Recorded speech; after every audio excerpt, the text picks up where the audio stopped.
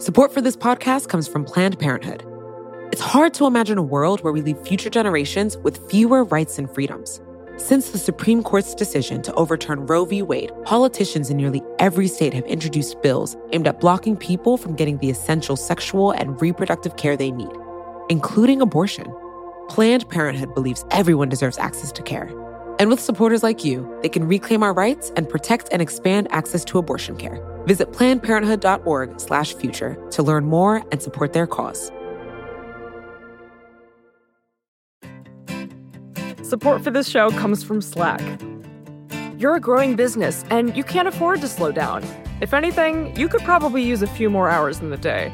That's why the most successful growing businesses are working together in Slack. Slack is where work happens, with all your people, data, and information in one AI-powered place. Start a call instantly in huddles and ditch cumbersome calendar invites. Or build an automation with Workflow Builder to take routine tasks off your plate. No coding required. Grow your business in Slack. Visit slack.com to get started.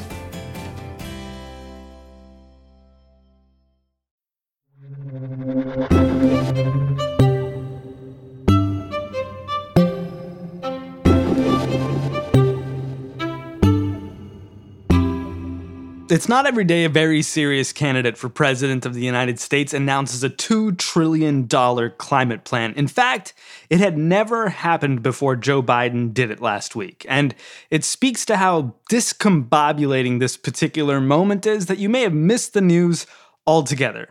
If you did, we're here to explain it to you. And where to start?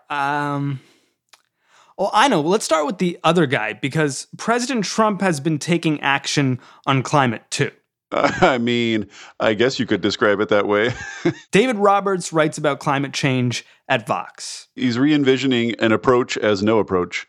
First thing he did in office was pull the U.S. out of the Paris Climate Agreement, which I think was a signal as to his intentions.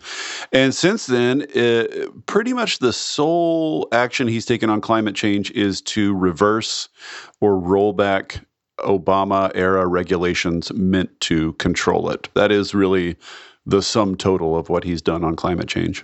And what are the latest developments on that front?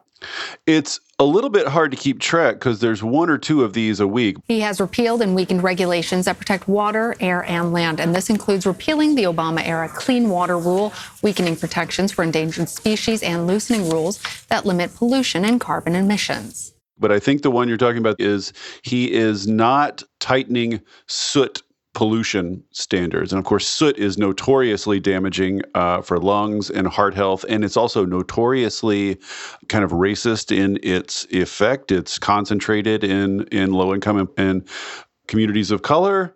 But he's also rolled back Obama's fuel economy regulations and Obama's regulations on power plants and Obama's regulations on methane. I mean, just go down the list. He's losing a lot of those battles in court, but that's what he's trying to do. All right, so that's option A. And for contrast, option B, Vice President Joseph Robinette Biden Jr.'s brand new $2 trillion plan to combat climate change. Yes, it is unquestionably the most ambitious climate plan ever proposed by a presidential candidate. It sounds big. How should we break it down for the people, David?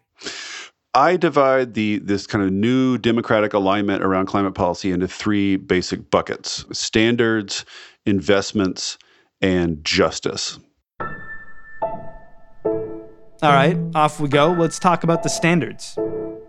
Sure. So he wants to put, for instance, a net zero carbon standard in the electricity sector by 2035. So that would drive out all coal and natural gas out of the electricity sector and replace it with zero carbon sources in 15 years, which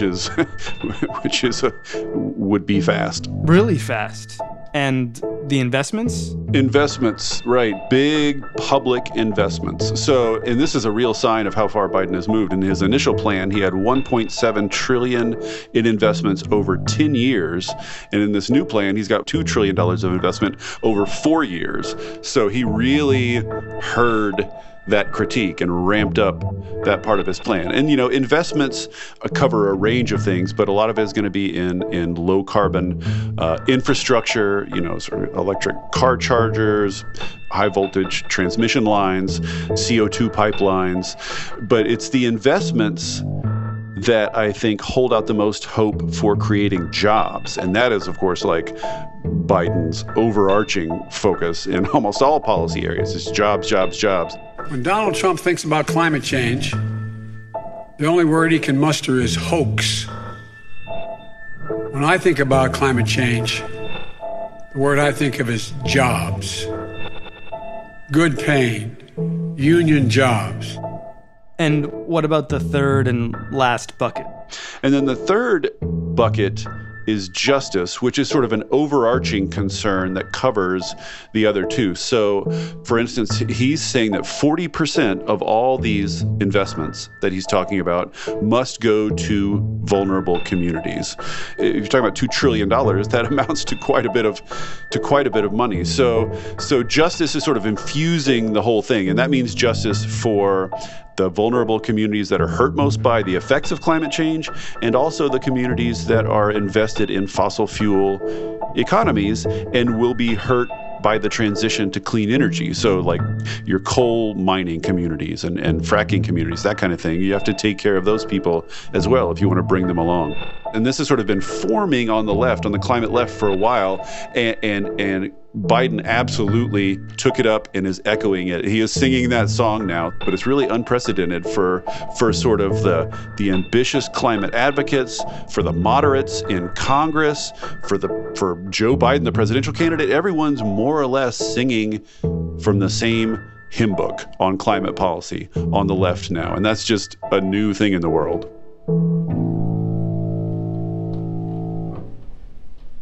How did this come to be? Biden didn't start out as the climate guy, right? That was Governor Jay Inslee. Now, all of a sudden, Biden's Mr. Green New Deal?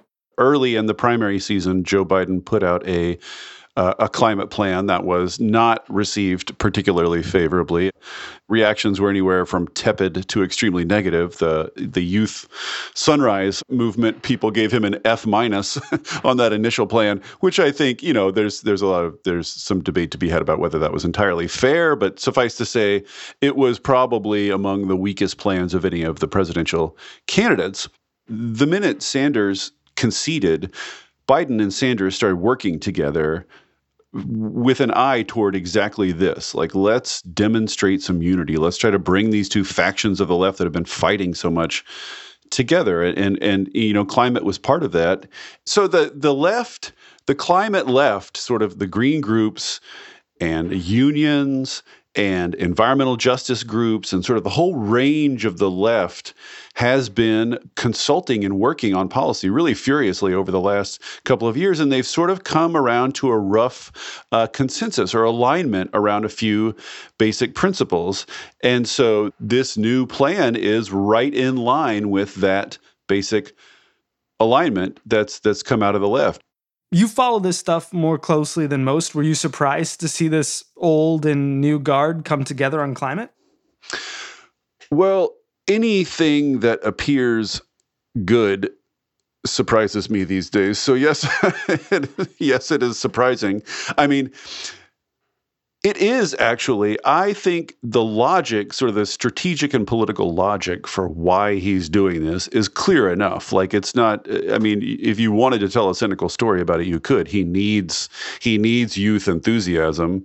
He knows there's no prospect for real bipartisan cooperation on this issue. So there's no point in trying to sort of pretend there is. So you might as well just get the left on your side. So the logic is clear, but it does, I think, speak well of Biden. And I do think it shows that when he says, right, because when he first started running, there was a real vibe of like, I'm going to be the guy that restores normal, right? I'm going to take us back to a normal, sane Obama world that we all know and miss.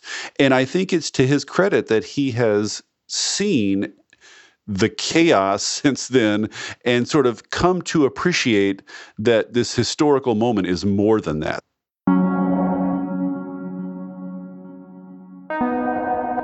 He's going to have to be more than that. And now he's started talking about he knows he needs to be a transformational president. He knows he needs to be an FDR-style big vision president. And that's not what he's known for. He's not really shown signs of that throughout his career, but I think he is genuinely aware of the historical moment and trying his best to respond to it.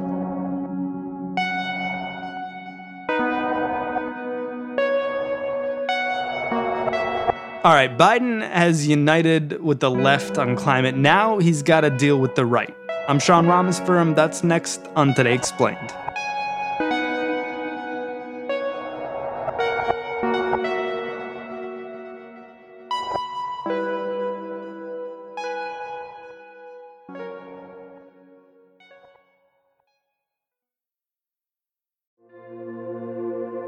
Support for this podcast comes from Planned Parenthood. Your body is your own. That's why Planned Parenthood is committed to ensuring that everyone has the information and resources they need to make their own decisions about their bodies, including abortion care. Today, lawmakers who oppose abortion are challenging Planned Parenthood. Affordable, high-quality basic health care for more than 2 million people is at stake.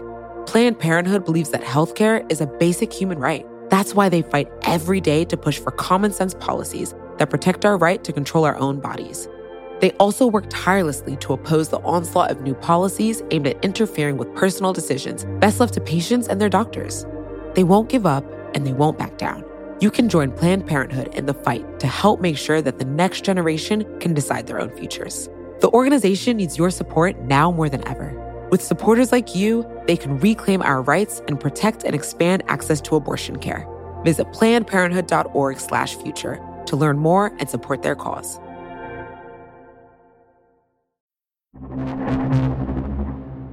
All right, David, Biden's got a bunch of the political left on board with this climate plan. What about everyone else? Let's start with conservative Democrats. The sort of genuinely conservative Democrats that used to hamper climate policy back when Obama was trying to pass it are mostly gone from Congress, right? It's all part of this sort of partisan sorting. So like there aren't that many genuinely conservative Democrats left, or Democrats from sort of fossil fuel states. So there just isn't, that group of people is much smaller. And I think that they, much like Joe Biden, have seen that we're in a real historical moment here, and maybe like the normal political rules don't apply. So I think at the very least they are open to it. And plus, this isn't, as much as the right tries to make this seem like sort of Fruit Loop socialist whatever, Biden's talking about industrial policy to create jobs, which is just a long, storied American tradition. That's what the New Deal was. I mean, Americans are familiar with how government can do this. It lives in historical memory. So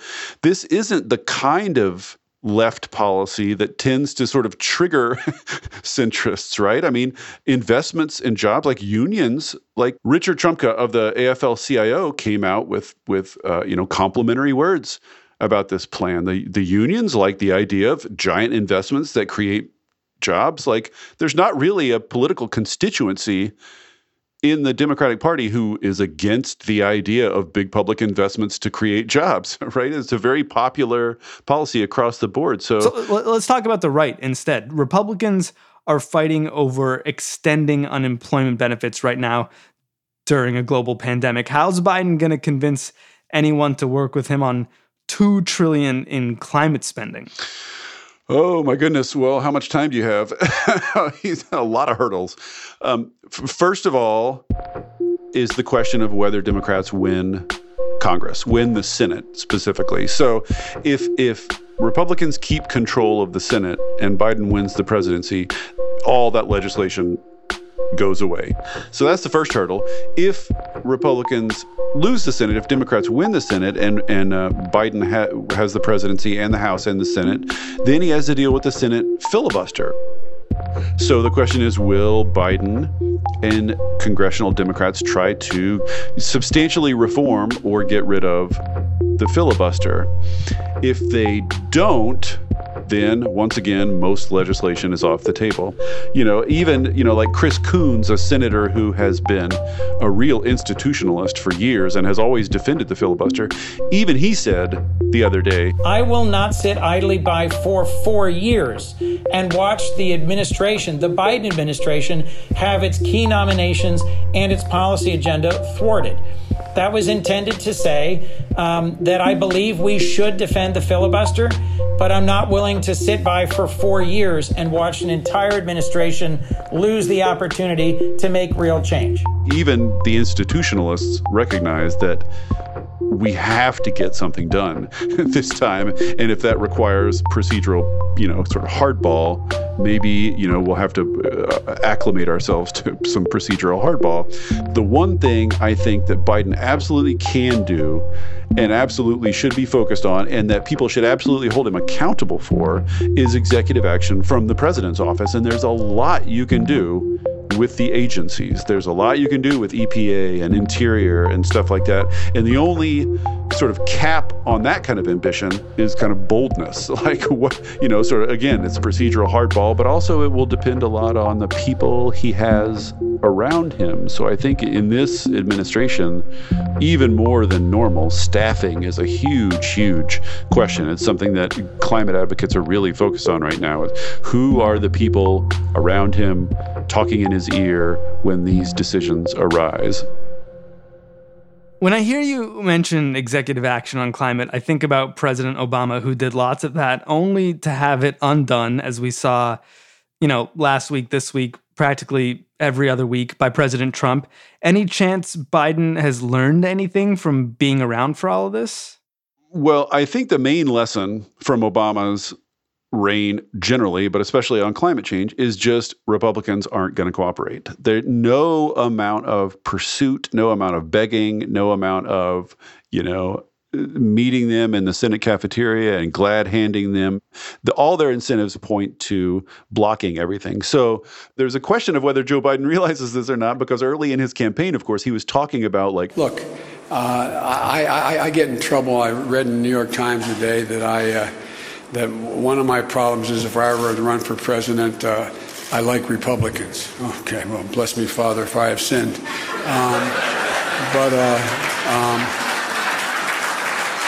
But from where I come from, I don't know how you get anything done.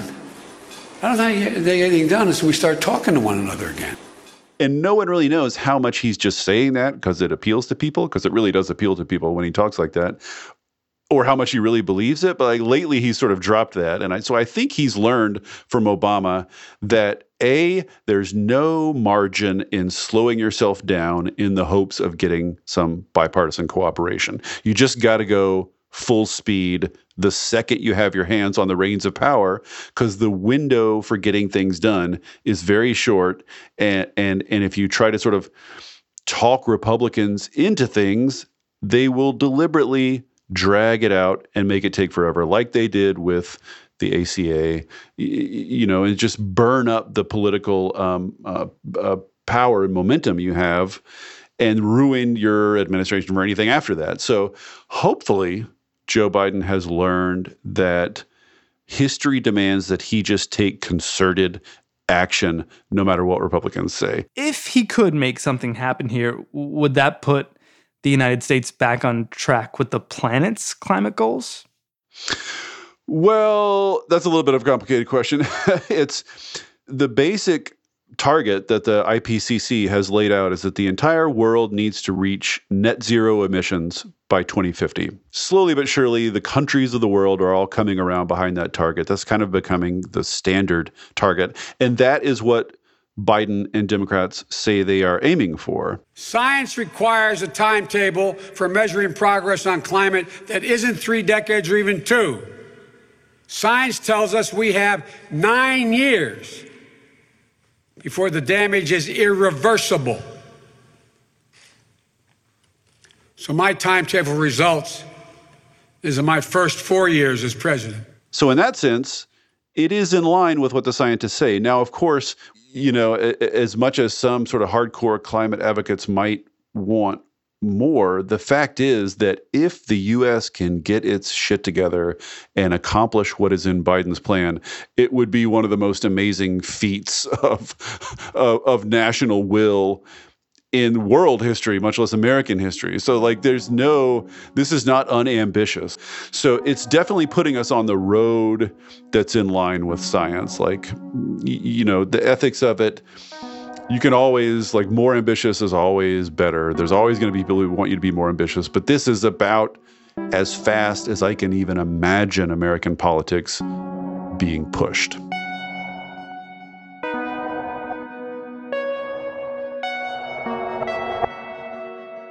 David Roberts writes about climate and energy for Vox. He's got a piece titled "Joe Biden Has a Chance to Make History on Climate Change" up at Vox.com right now.